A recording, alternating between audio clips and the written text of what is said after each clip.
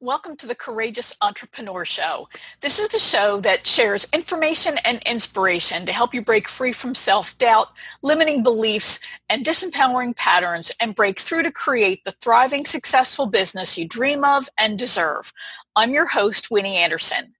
I interview entrepreneurs who've overcome amazing challenges to create success on their terms and experts who share insight and information that can help you get past your blocks and move forward with courage, confidence, and clarity.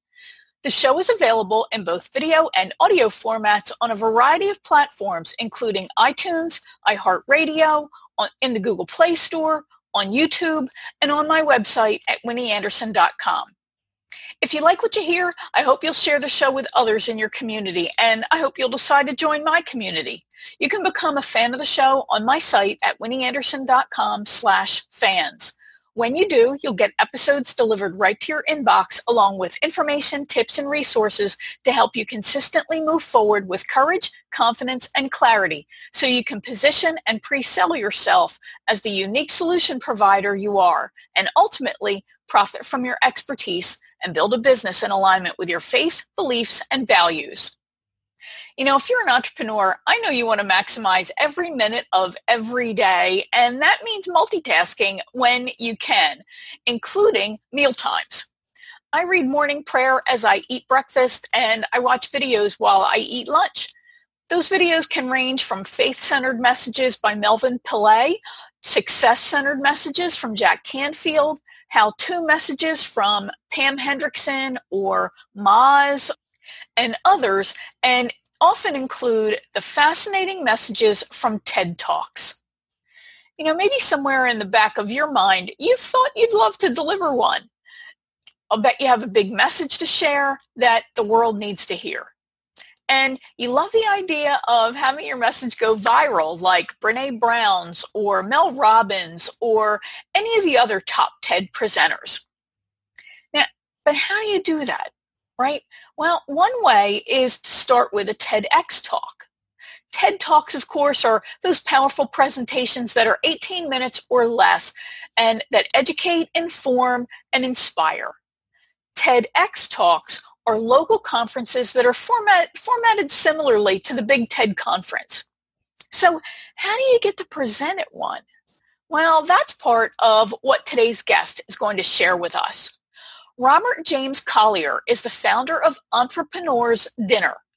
These are exclusive networking experiences that are built around the idea that breaking bread with someone is a powerful relationship-building experience like few other things in our lives. Rob has built his business entirely by word of mouth and often spread through social media. He's going to talk a little bit about his business and how he developed the idea, but he's also going to talk about his experience in applying for, being selected to deliver, and then ultimately presenting a TEDx talk at TEDx Buffalo. So listen in as Rob explains the common need that we've experienced too that inspired him to host his first dinner and what led him to believe that this could actually become a business. What makes your average networking dinner so bad and the key element that can elevate it to something powerful?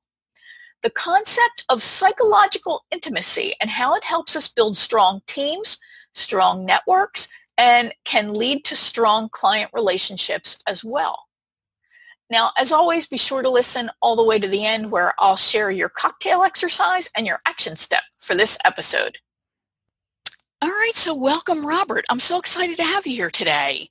I'm excited to be here. Thank you for having me, Winnie. Sure. Can you tell everybody a little bit about yourself? What exactly is it that you do with Entrepreneur's Dinner, right? If I'm probably got that wrong. So why don't you tell us about that? What is it that you do with these dinners, and what is this dinner thing? Yeah, so Entrepreneur's Dinner is an intimate, curated, invite-only event for entrepreneurs and aspiring entrepreneurs that allows everybody to share what their business is, what their biggest challenge or hurdle in business is, and then most importantly, how they can help others. And so we host these dinners at these beautiful private residences. We have private chefs that serve delicious 4-course meals. We have bartenders that serve drinks. and videographers and photographers that capture the entire thing. So it's just this way for people to develop intimate connections with other entrepreneurs that can truly support them, but also help to grow their business. How do you think that's different from so many association dinners and things like that? What would drive somebody to want to be a part of this kind of dinner as opposed to, these other things that are out there? Yeah, I think the big difference between us and a lot of people that are out there currently is that there's a traditional style of networking that a lot of people are just kind of tired of. People go to networking events and they feel like it's really, I don't know, just kind of sleazy or salesy at times, where you go to speak up with somebody and they're just yap, yap, yap, yap, yap. They're just talking the entire time. They're not listening to you, and they give you this business card because it just feels like they're trying to sell you.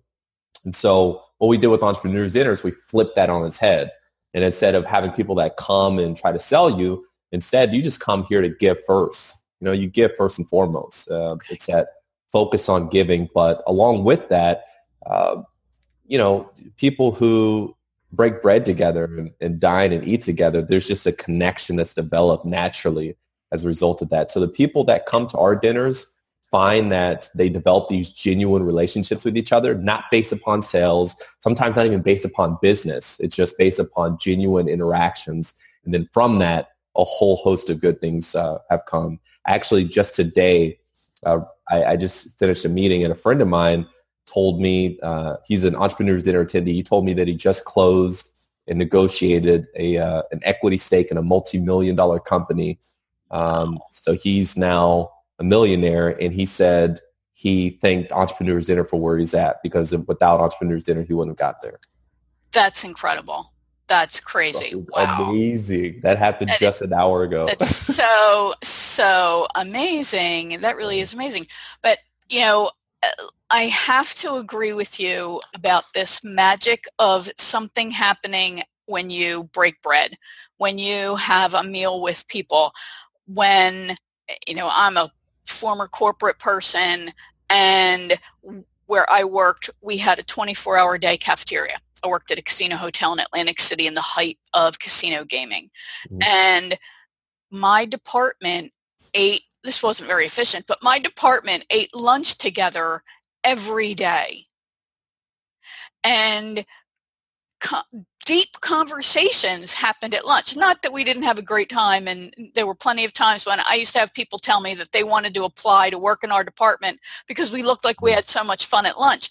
And that's part of it too, right? It's the relationships that get built. It's the stories that get told that you otherwise would not hear. And there really was, at the departmental level, deals that were made. Hey, I need somebody on this project. Why don't you get involved? Hey, this department told me they need somebody on a project. Why don't you do that? And again, that stuff never would have happened had you not been at lunch that day. That's right. Go ahead.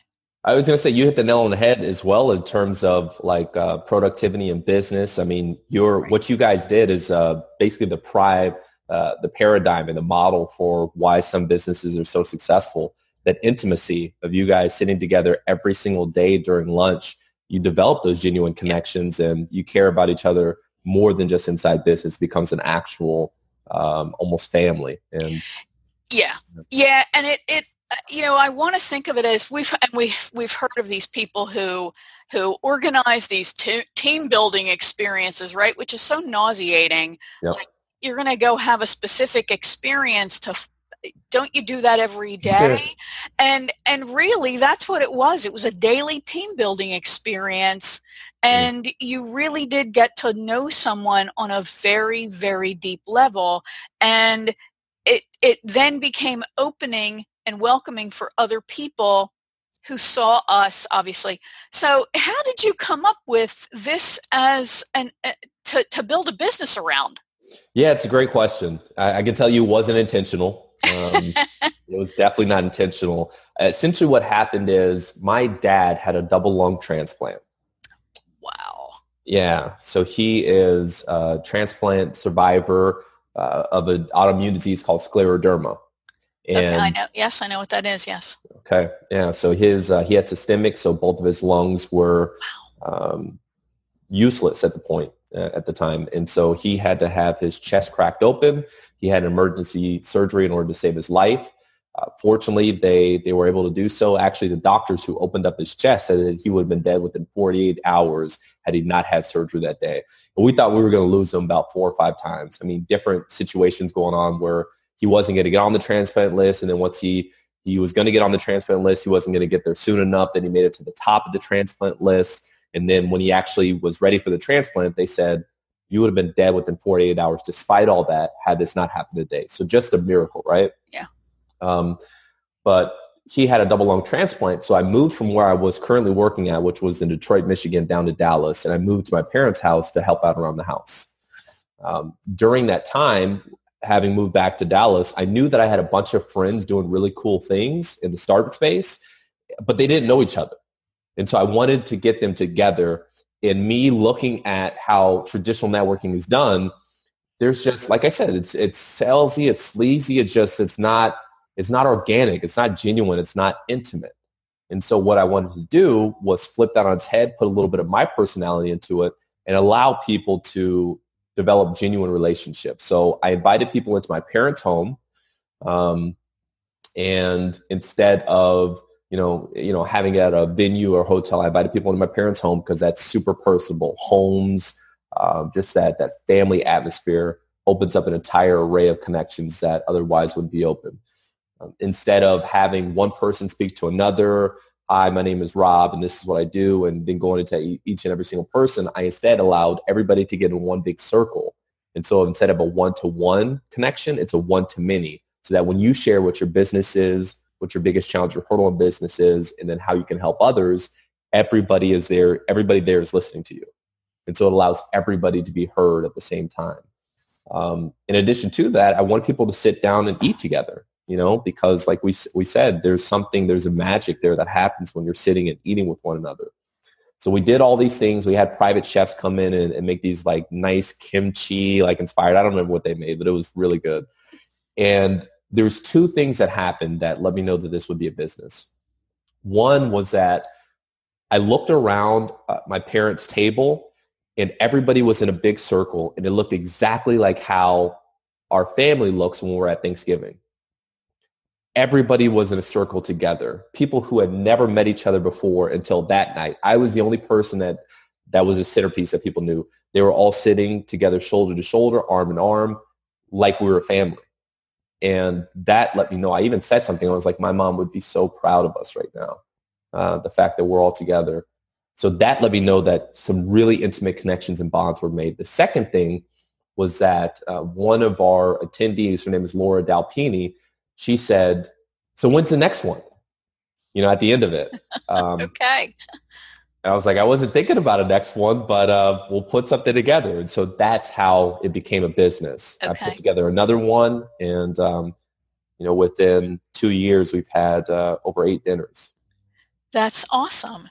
So you don't just do Dallas, I don't think. I think I've seen you on Facebook where you've had a dinner at other locations. So can you talk about that? Do you travel around and do these things? So it's interesting. We've done our dinners in Dallas, but we actually have people from around the country who fly into Dallas to attend. That's wild. Yes. So we've had people from Michigan, from DC, from California, from Minnesota. And we had one person come from out of the country to attend our last dinner, which we hosted on a yacht here in Dallas, Texas. So we do host them in Dallas right now. We have every intention on moving to different cities across the country and then eventually expanding internationally as well if the scene is set for that. Well, Dallas is a nice central location, though. I mean, really, it's like halfway across the country, right? It's got a big airport.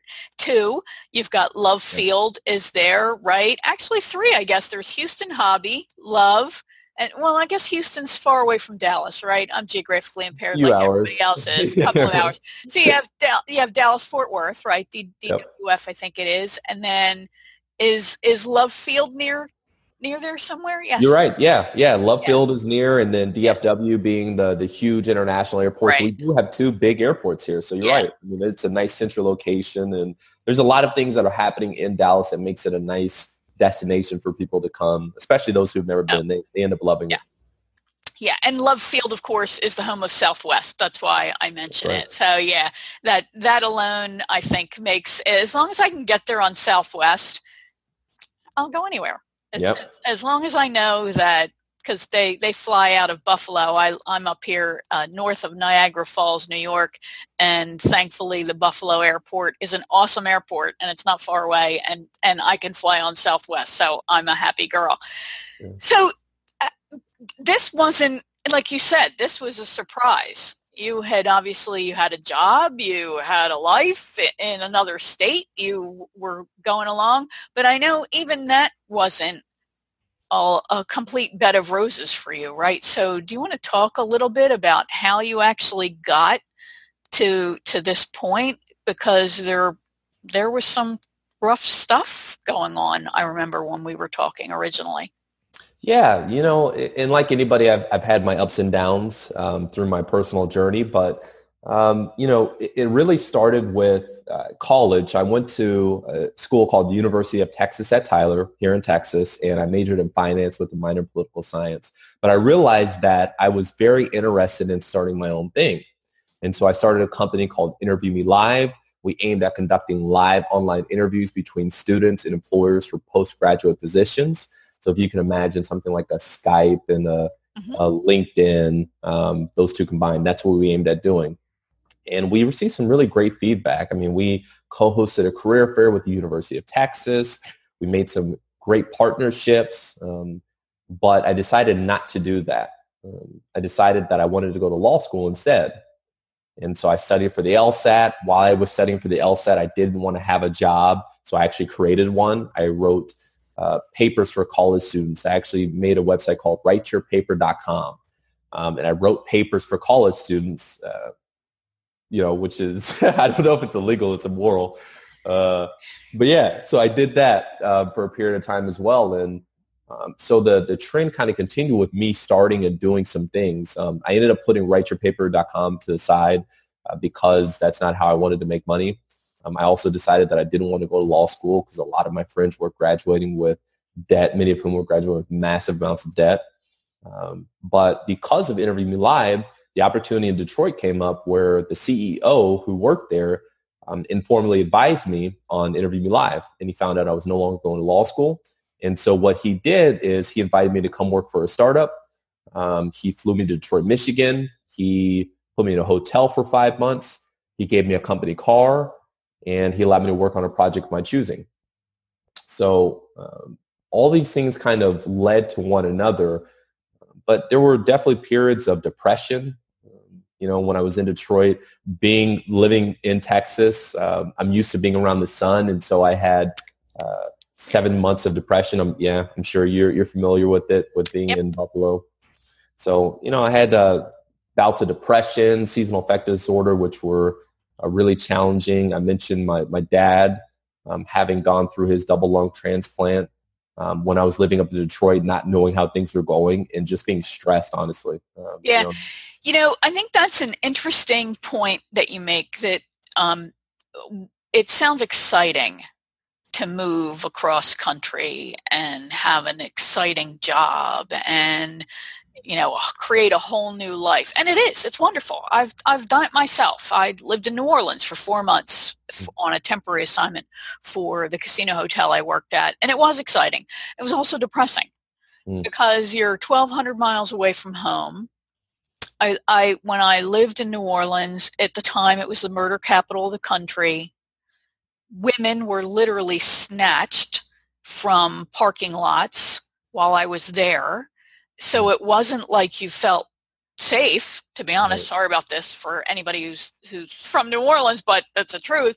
And so I felt like, you can't even go to the mall and wander around aimlessly because it's scary. So yeah. And then you have nothing to do but work. Right. And so, yeah, I can appreciate that. I was depressed too. Yeah. And it's not a great great place to be in. But that I'm glad that you were able to turn it around and make it something that was, was fabulous for you. So how do you then decide that it's time for another dinner? I mean, do you have them scheduled regularly, like monthly, or their X number? How do you manage to work that?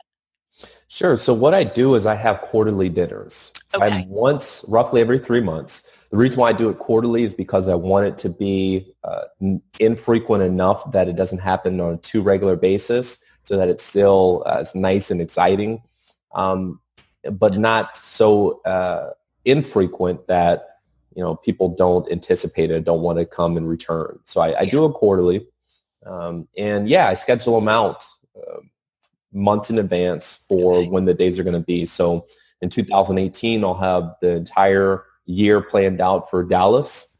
Okay. We'll look to expand to different cities, so we'll begin planning out the dates for those cities as well. Okay. That's fantastic. So, excuse me. So how do you market this kind of a venture?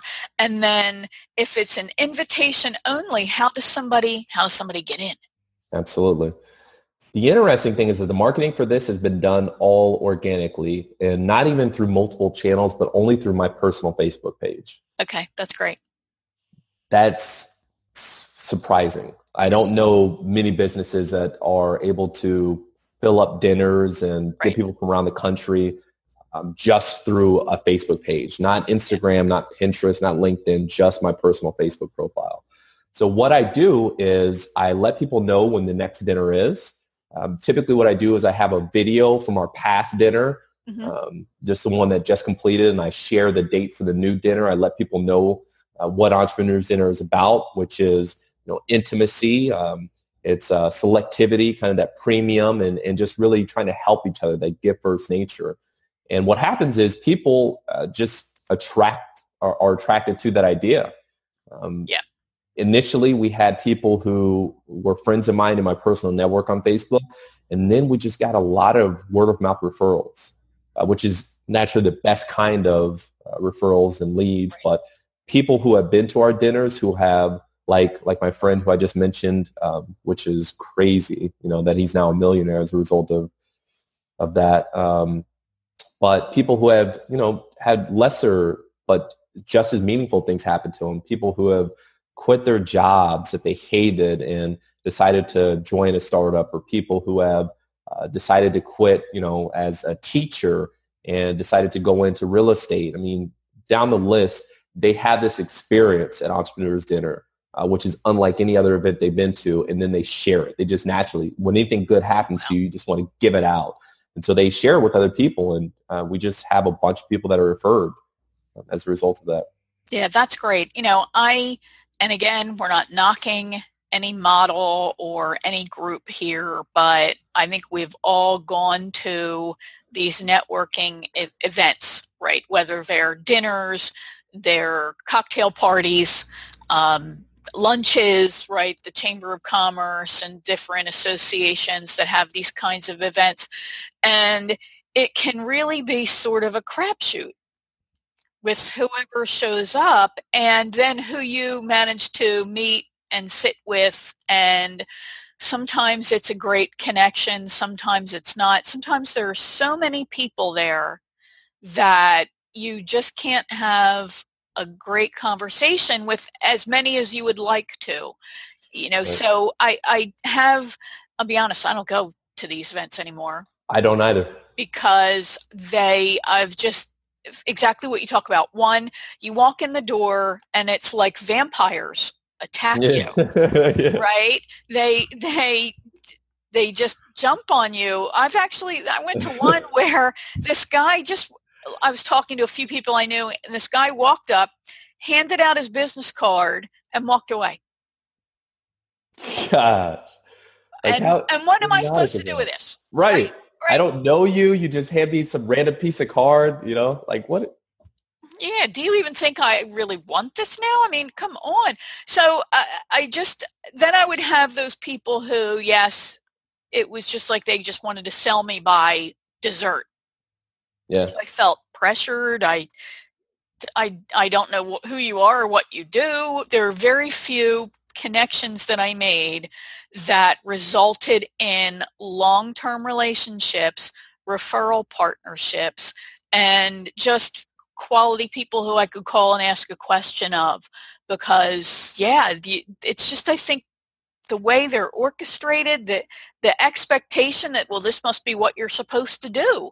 So Yeah. I love that you're just saying, no, it isn't what you have to do. You can do whatever works, and here's a different way, and maybe a better investment of your money, since it is such a concentrated experience with other people who know you're here to meet and make connections, but they're not looking to make a deal by dessert by the time they walk out the parking lot. You hit the nail on the head in so many different ways. So an interesting stat, 88% of business cards that are received are thrown away as soon as a person gets home. So that means 9 out of 10 times, roughly, if you receive or hand out a business card, it's getting thrown away as soon as a person gets home. It's devastatingly ineffective. It's even worse with the guy who just hands you one and just leaves without even trying to make a connection, like just an idiotic move. Yeah. And so you're right. I mean, I stopped going to those networking events. The only networking events, and I don't even call it networking, but the only events that I attend is Entrepreneurs Dinner at this point. And yeah, I'm eating my own dog food, because you can go to an event and it's curated. You know that there's going to be good people there. You know that there's people that are there that can compliment you. You know that you're not going to be sold by dessert. It's just an entirely different experience. And yeah, I appreciate that, because on the opposite side, knowing that, sure, this is how networking is done, but it doesn't have to be done that way. It shouldn't be done that way. That's not even how human psychology works. We want to develop relationships first and foremost. So yeah, I appreciate that. Yeah.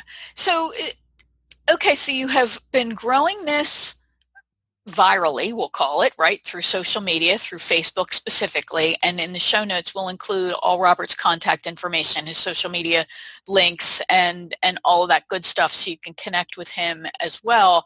But I know that recently, and I'm so bummed that I was out of town when this happened, you just did a TEDx talk, right? Yes. And you did it here in Buffalo. Right, 30 minutes away from me. So yeah, unfortunately I was out of town, because I would have loved to have met you live and heard you speak. So talk a little bit about what you spoke about, and then how the heck did you get it? Yeah. So what I spoke about is actually a lot of what you and I are speaking about now. Okay. So in an age where we're more connected than ever, people actually report feeling more disconnected. Yes. Yes. Roughly 72% of people report feeling lonely or isolated, even when surrounded by friends and family. Technology contributes to that. Right.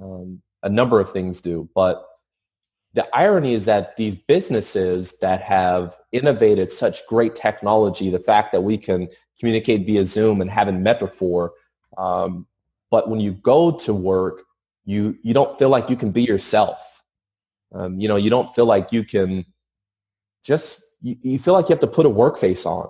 And nobody wants that. Right.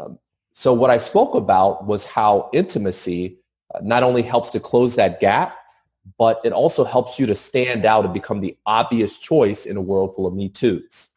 And so I used several examples from Apple, example from Google. Real quick, because you mentioned it, Google did a study where they studied over 180 Google teams.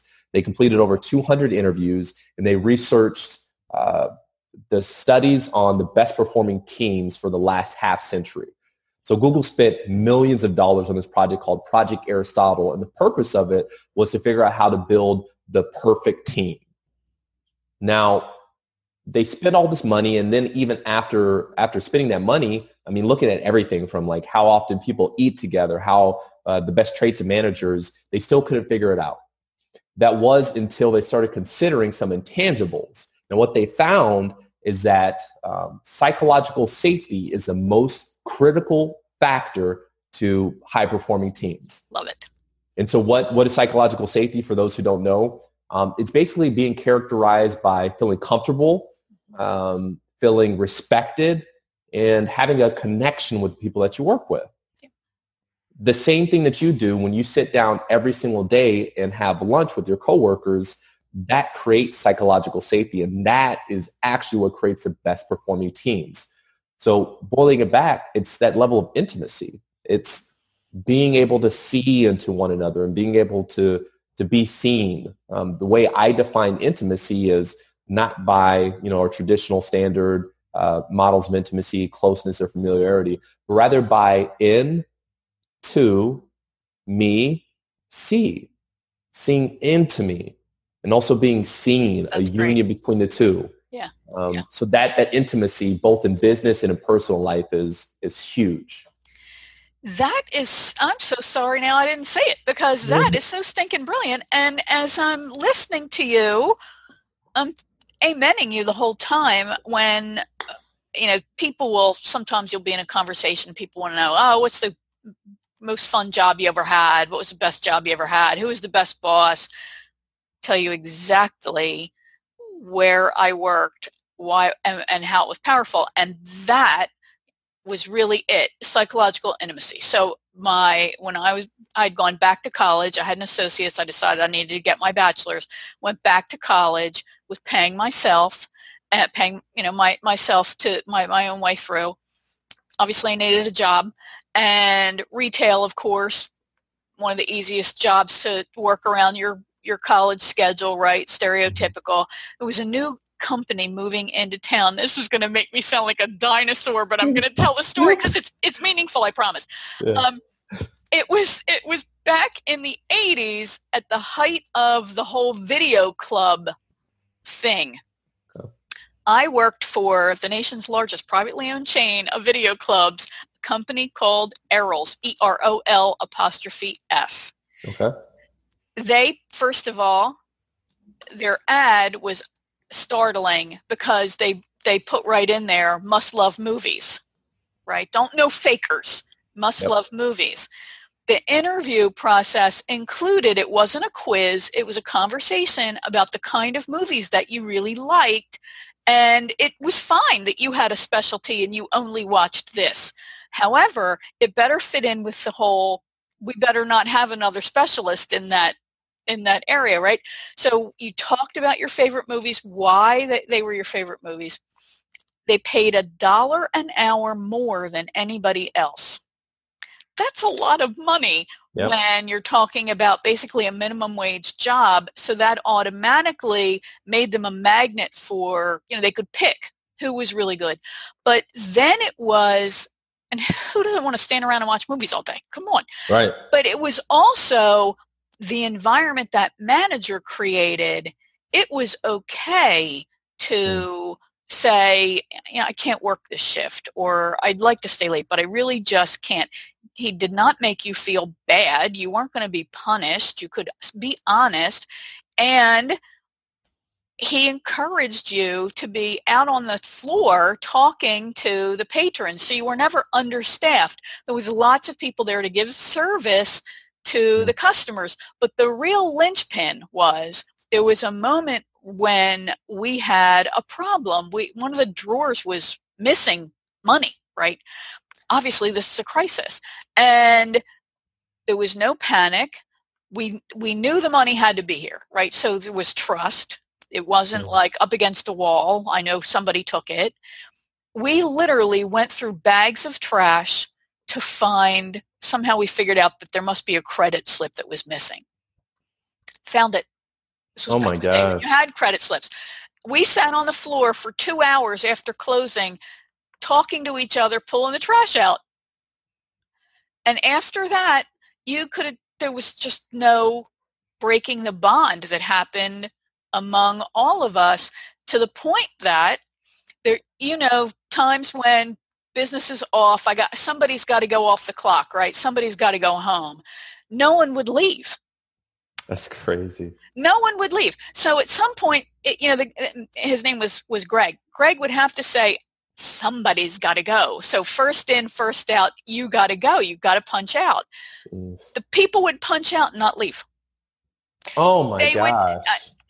They would punch out. They would come back in and they would talk to the customers. They would straighten it. Now, come on. How many places can you say that? And it was all around this. I feel tremendous trust. I'm well respected. Yes, I work a dollar more than minimum wage job, but I'm treated with dignity. Mm-hmm. What's not to love? It sounds like he was doing things Incredible. Then that we're still trying to figure out now. Yes. That's very, very, very true. And he actually told me, at some point you got to hire somebody, right? The business gets busy, somebody does leave. And he said, I'm afraid because this group is so great. I'm afraid. How do you bring in somebody new? What if I screw this up? I've done this so well. And this little region of stores became an icon of great performing stores with tremendous loyalty and just, won every sales prize there was because that's what it was like. Best job ever, best company ever. And that's a long story, but I think it illustrates this concept of psychological safety.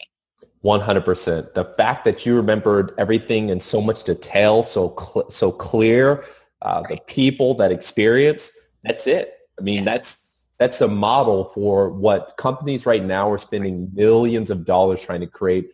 You had that at that position, and it's that psychological safety, that intimacy, that ability to be seen and to see into others and just to connect on a real level. Yeah. And the irony is that companies now who are trying to be more productive, they're getting rid of that because they're trying to replace it with productivity, not understanding they're crippling themselves. They're doing the opposite of what they're trying to, the outcomes that they're trying to have happen. Yeah. Eating lunch together was probably, from a manpower standpoint, the biggest mistake. Literally every manager in the division was at lunch. And most of the departments were there with them. So here was almost the entire management division, of a division having lunch together. Now, on the plus side, every internal customer knew, well, we're in the cafeteria, just come get us if you need us, and meetings would happen right there. But from a team standpoint, it created an incredibly powerful experience. And I'll give you another crazy example. For people who are going, this really isn't that important. So I had to hire some people myself. And I'd gotten promoted and inherited a department from somebody. So she had hired this person, maybe like 6 weeks before she decided to transfer and I took the job. So I'm talking to this person who never came to lunch, ever. And, you can't force somebody to eat lunch with you. I said, you might want to just rethink this because I know you feel like you don't fit in. One reason why you may feel that way is because you don't have lunch with all of us. And it's a big experiential bonding kind of thing. You see in our scene, people then think, like I said, I want her to work on my project and you get all these cross-department experiences. She was just, no, I don't have to eat lunch with you. That's my time. All right, don't. But then don't feel bad when the VP wants somebody to work on a project and he says, all right, I'll take you. You were at lunch and you weren't. That's right. So, I think people really do minimize that and think that in this day and age of technology, I don't have to do that.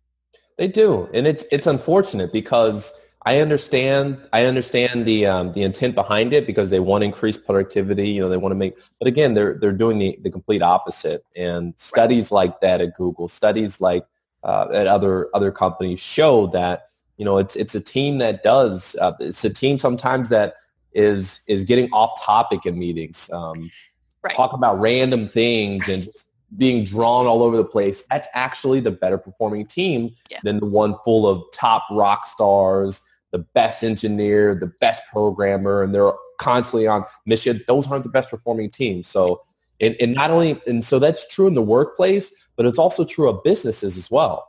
So the businesses that prioritize intimacy, I'll give you another example. Apple. Apple is a company that everybody knows about, but what most people don't know about is Mike Markula, who was their number 3 employee.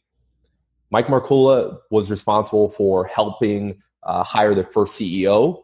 He helped to manage the company, and he made an investment of $250,000 into the company for 30% equity stake. Wow. That stake became worth over $200 million at the time of their IPO. But that wasn't his most important contribution. His most important contribution was the Apple marketing philosophy that he wrote right when they were being incorporated. The very first point that he wrote on that, Apple will have an intimate connection with our customers' needs. He said, we will understand our customers' needs better than anybody else in the entire in the business. And so Steve Jobs became obsessed with that. That's how he marketed Apple for the next 30 years, to the point that if you look at studies on brands that have the highest level of intimacy, Apple is still number 1. Yeah. Despite all the crap they have going on with phones and all that stuff, they're actually ranked number 1 most intimate, but also they're ranked the number 1 company that people feel that they can't live without. Wow. When you have a company that people feel like they can't live without, right, plus they can charge more money, they can charge a premium. Yep. Is it any wonder why that, with the ability to charge more, that they become the most profitable company in the entire world? That's fascinating. And I'm so glad you mentioned that, because funny, I was just thinking about how can I make myself irreplaceable to those I serve? How can I deliver such an incredible experience for those I serve that they think of me that way? So that kind of thing isn't just for the big guys. It's for any of us who has a business, product, or service. I could go on about this for hours, but listeners will be happy to hear I won't. Let's get back to TEDx. Yeah. So big, fabulous thing. So many people have doing a TEDx on their bucket list professionally. How the heck did you do it? How did you get it? Yeah, well, I ran randomly, just through connections and social media. I ran into one of the people who participated in organizing the event. Didn't know that they were participating in that. We just connected, just natural conversation, just both being authentic, interested in what they were doing and just the different interests that they had. And then later found out that they were part of TEDx Buffalo. And so I asked, I said, do you think that that's something I should be a part of? And they said, absolutely. Entrepreneurs dinner, you can talk about this, you can talk about that. And so what I did was I sent in a video pitching the idea that business cards are dead. Okay. So what you do with TEDx is you send in a pitch video, and it's just a 2-minute video about the idea that you want to speak about. Okay. And so I had the topic, business cards are dead. The idea that business cards serve as this microcosm of everything that's wrong with networking. I gave the statistic earlier about how 88% of business cards are thrown away as soon as you get home. So they're these just devastatingly ineffective things, and we can do away with them. And instead, we should replace them with genuine, intimate connections, relationships. So I sent the pitch video in. Their team reviews it, and based upon that initial review, they say, yep, you're in, or nope, you're out. Okay. So they said, I think probably 100 or maybe a couple hundred people submitted pitch videos in, and they whittled that down to 8 speakers. Wow. So I was one of the 8 speakers that they chose. That's incredible. You should be so proud. That's fabulous. I'm sure your mom is so proud of you. She is, yeah. That's fantastic. Yeah. Wow. So it's not like you can just go to a website and apply. You need to find somebody? Is that it? So that's a good question. No, you can do both. Okay, good. Yeah. So you can either know somebody who's involved in a TEDx and they can help that way. But either way, whether you know somebody or not, you still have to go through the process. Okay.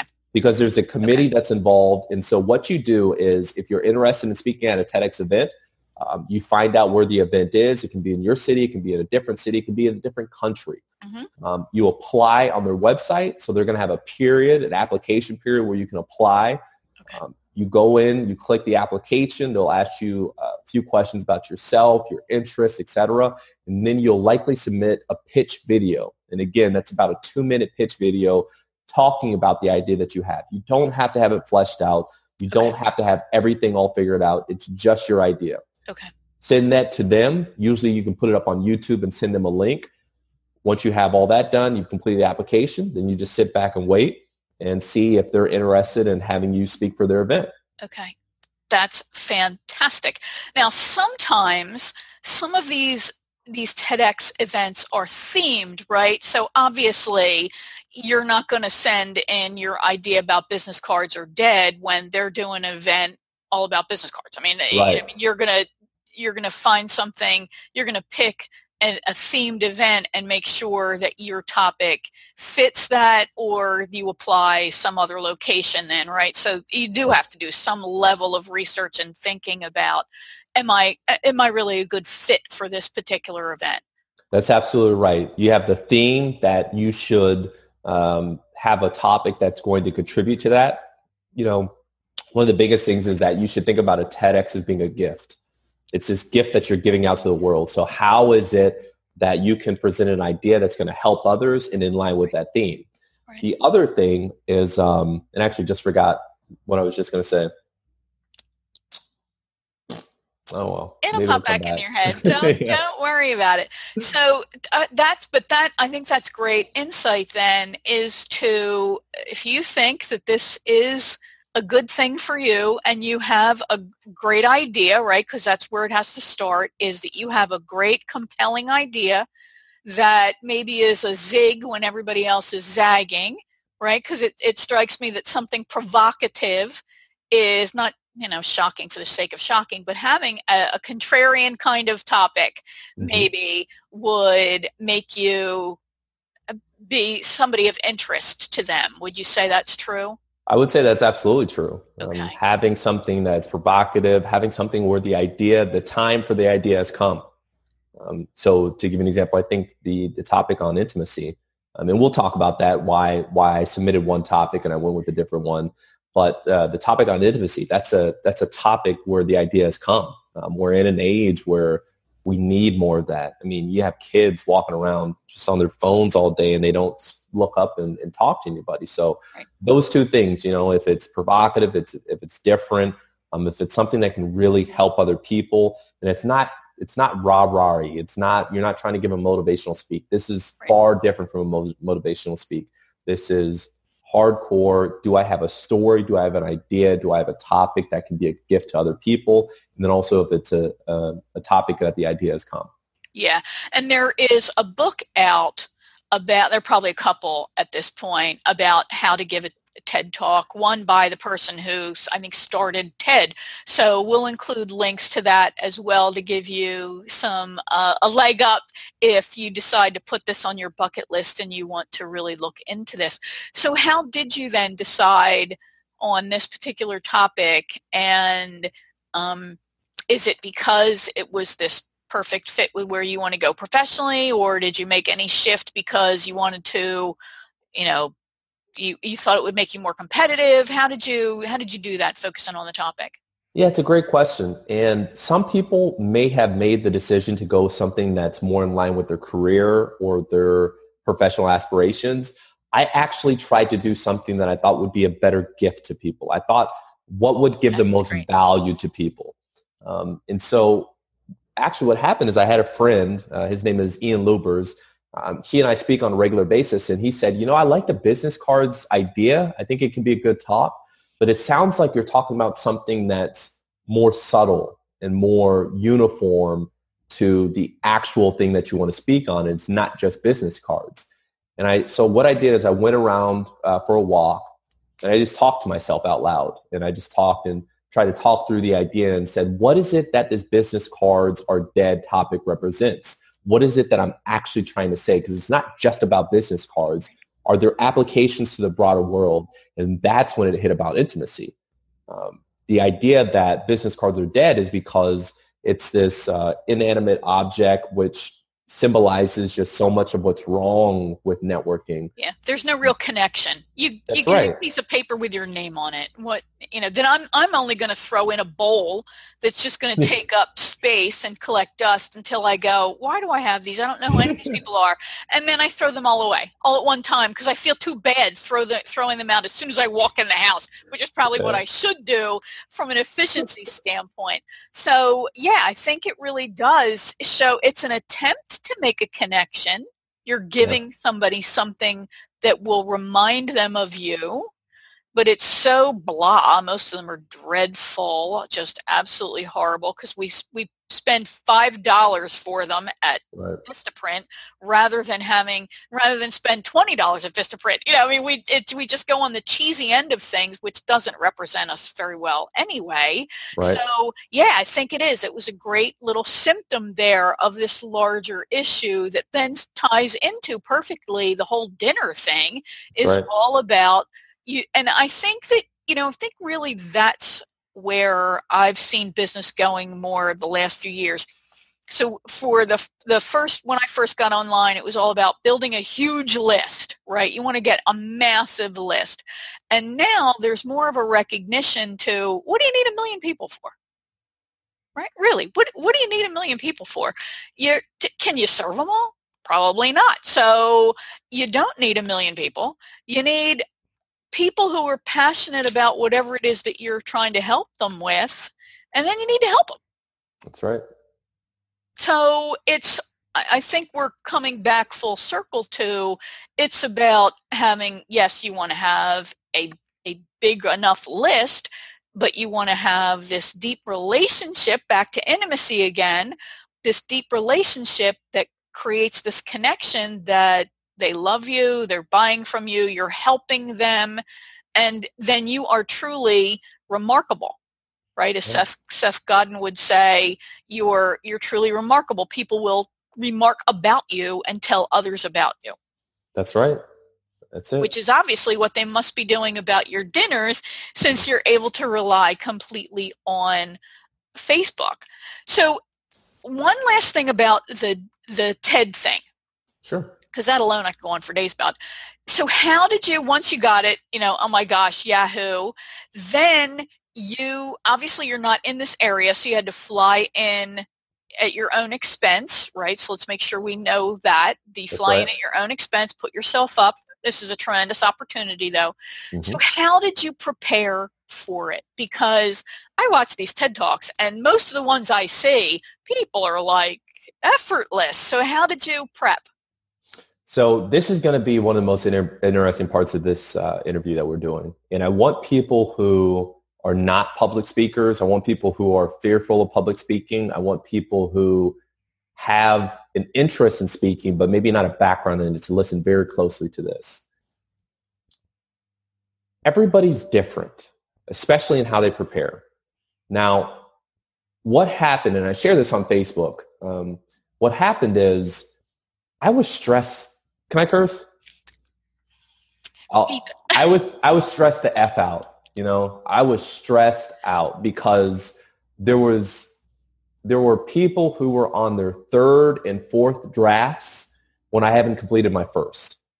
And I'm working with the TEDx team, and they're like, hey, where are you at with your draft? Have you decided on your topic? Listen, I changed my topic multiple times. Between the business cards are dead and the intimacy talk, I changed it 2 weeks before my talk. I never had a first draft written, never once. But this is why I want people to listen, because I was stressed out, but I wasn't listening to myself. What I learned is that I can't rush my process for anyone. My process is my process for a reason. It's gotten me to where I'm at. It's helped me to have the level of success that I do, and not saying that my level of success is greater or less than anybody else's, but the place that I'm at is because of the process that I follow for myself. And I know myself better than anybody else knows you. So I was trying to work in a way that was beneficial to them. And I just had to say, I got to talk about the topic that's most meaningful to me. Right. And that's going to be this intimacy topic. That's going to be the one that I'm going to feel best about. and I can't do, the word for word thing. I'm not going to be able to do a written draft. That's not how I speak. That's not how I talk. So that was huge for me. And mind you, this happened maybe a week, I'd say 2, max 3 weeks before the date of the event. You have some people that know their speech down pat months prior. People who in June, when this was being done in October, had their speech done. They already knew what they were doing. Right. So of course, this put their TEDx team at kind of, on red alert. But it worked out for me. So my preparation, by the way, in that period of time, I was watching YouTube videos. Not YouTube videos of TED Talks. I'm talking just random basketball clips, interviews. I just decompressed. I was like, look, this stuff is stressing me out too much. I need to go back to Rob and who I know. So that's sort of what got me back onto a place where I could begin prepping the way I wanted to. And so my prep then was a lot of research on the topic, looking at different businesses and how they employed intimacy, how they were to develop these intimate connections. And I lucked up upon some great examples with Apple, with Google. I saw Beyonce as being an example of intimacy. So all 3 of those are used in my talk. I used my business in my talk. And I just compiled a huge document of research. And from that document of mounds of research, I put that over into a bullet point list where I bullet pointed almost everything that I was going to say, mostly just the kind of the larger topics, but I did a point by point by point, everything that I was going to say throughout that speech. And that's what I used in order to deliver the actual speech. Okay, and that's great. And the one thing I really want to amplify in there is this issue of listening to yourself and tuning into that. That's not permission to slough it off and wing it. Walk in that the next day with I'll just make it up as I go along. But it's also a permission then to not make yourself overly nuts as well. And yeah, I think that some of the most powerful presentations are just those that the person knows that topic so intimately and they are emotionally invested in it in some way. So passion is not the only thing that produces a great talk, but it certainly is important. So that's great. Any last minute additional pieces of advice you would give somebody who wants to put a TED Talk on their bucket list? Yeah, for those who would like to cross that off of your bucket list, number one, identify the topic or idea that you think is going to be the most value to other people. And like Winnie said, being able to know a topic intimately, you don't have to be an expert on it. I'm not an expert on the topic that I gave. I was more of an excavator. I saw something in the world and now I'm the mouthpiece for it. Now I'm going to be the one saying, hey, this is what happened, but I'm by no means an expert. But you're curious or passionate enough that you can share that idea with other people. I mean, you think it's going to contribute value. That's huge. The other thing that I would say is enjoy the process. I mean, really enjoy it. Like, it's not often that you'll have an opportunity to deliver a talk to potentially hundreds, thousands, and millions of people. TEDx provides a great opportunity by spreading those ideas and those thoughts. But enjoy the process. Don't become overworked by it. Don't become stressed by it. Winnie made a great point in that you do want to come prepared because this is not a motivational speech. This isn't something you wing. You come prepared. But when you're there, when you prepared, you've done the prep work. Now just go out and enjoy it. Just enjoy the process. Enjoy speaking. Enjoy connecting with people. Those are the 2 biggest things I would say. Right. Awesome. Great information. Rob, I could go on for hours with you. This has just been such a fascinating conversation. Thank you so much for taking this time out and for joining me today. So let everybody know what's the best way for them to connect with you and to keep posted about the next dinner and when that's going to happen and how they can get on the inside and get invited. Absolutely. So if you're interested in attending Entrepreneurs Dinner, I'd love to have you. You can visit entrepreneursdinner.com/apply. And that gives you the application in order to apply to attend our next dinner events. I know Winnie's going to have those in the show notes. We have great ones. We just had a dinner on a yacht. We're going to do a mystery speakeasy experience next. So we're doing some really cool things. And I'd love to have you there. If you want to connect with me, you can find me on Facebook at Robert James Collier. Just search Robert James Collier. I'm on Instagram, Robert James Collier as well. And I'd love to connect with you at either of those places. All right, fantastic. Thanks again, Rob. I'm looking forward to sharing your TED Talk with everybody as well. Thanks, Winnie.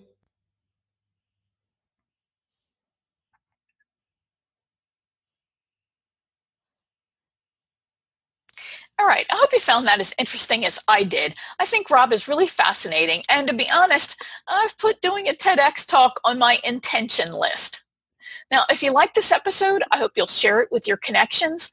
Please leave a great review for it on the platform where you've consumed it, and be sure to subscribe either on that specific platform like iTunes or iHeartRadio, Google Play, or you can subscribe to the video version on YouTube. But when you subscribe at my website at winnieanderson.com/fans, you'll receive episodes emailed right to your inbox each week, along with information, tips, and resources to help you profit from your expertise by positioning and pre-selling yourself as the unique, trusted advisor you are. All right, so let's talk about the big takeaways for this episode. First of all, is to tune into that moment when a big idea just hits you. It might start out as a little feeling inside, or it might be a whisper in your ear, or a nagging feeling that you have. Sometimes it's as obvious as someone telling you that they want more of what you've just provided. But the biggest takeaway for me was how Rob just went for the opportunity of doing a TEDx talk when it presented himself. But the biggest takeaway for me was how Rob just went for the opportunity of doing a TEDx talk when that opportunity presented itself. He didn't think, well, who am I to do something like that? Or I'm not good enough as a speaker. No, he got the details, sent in his pitch, and if it got rejected, okay. But he had confidence in his message, and that gave him the courage to then take the action to apply. All right, so your cocktail exercise, otherwise known as a reflection exercise. It's to give some thought to what you would do if you didn't censor yourself.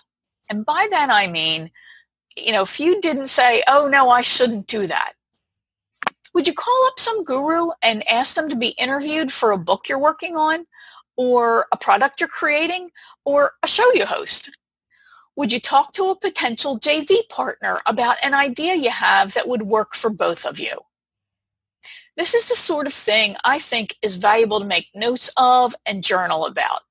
What inspirations have you had that you just haven't taken action on? And what would you do if you could get past that? So your action step is to take action. Do it. Call the person. Send the email. Find the TEDx event that's right for you and send a pitch. Start the book. Submit the proposal. Take the action. And instead of wondering, what if it doesn't work? Well, what if they say no? Picture them, whoever them is, as saying yes. Visualize every moment of the conversation that you have with them. Every moment of them reading your email or the proposal that you send. Imagine what they'd say, including the tough questions that they'd ask. But always imagine yourself answering them effortlessly. And when that little voice inside your head says, oh no, kick them out. Let him or her know that you don't need them anymore.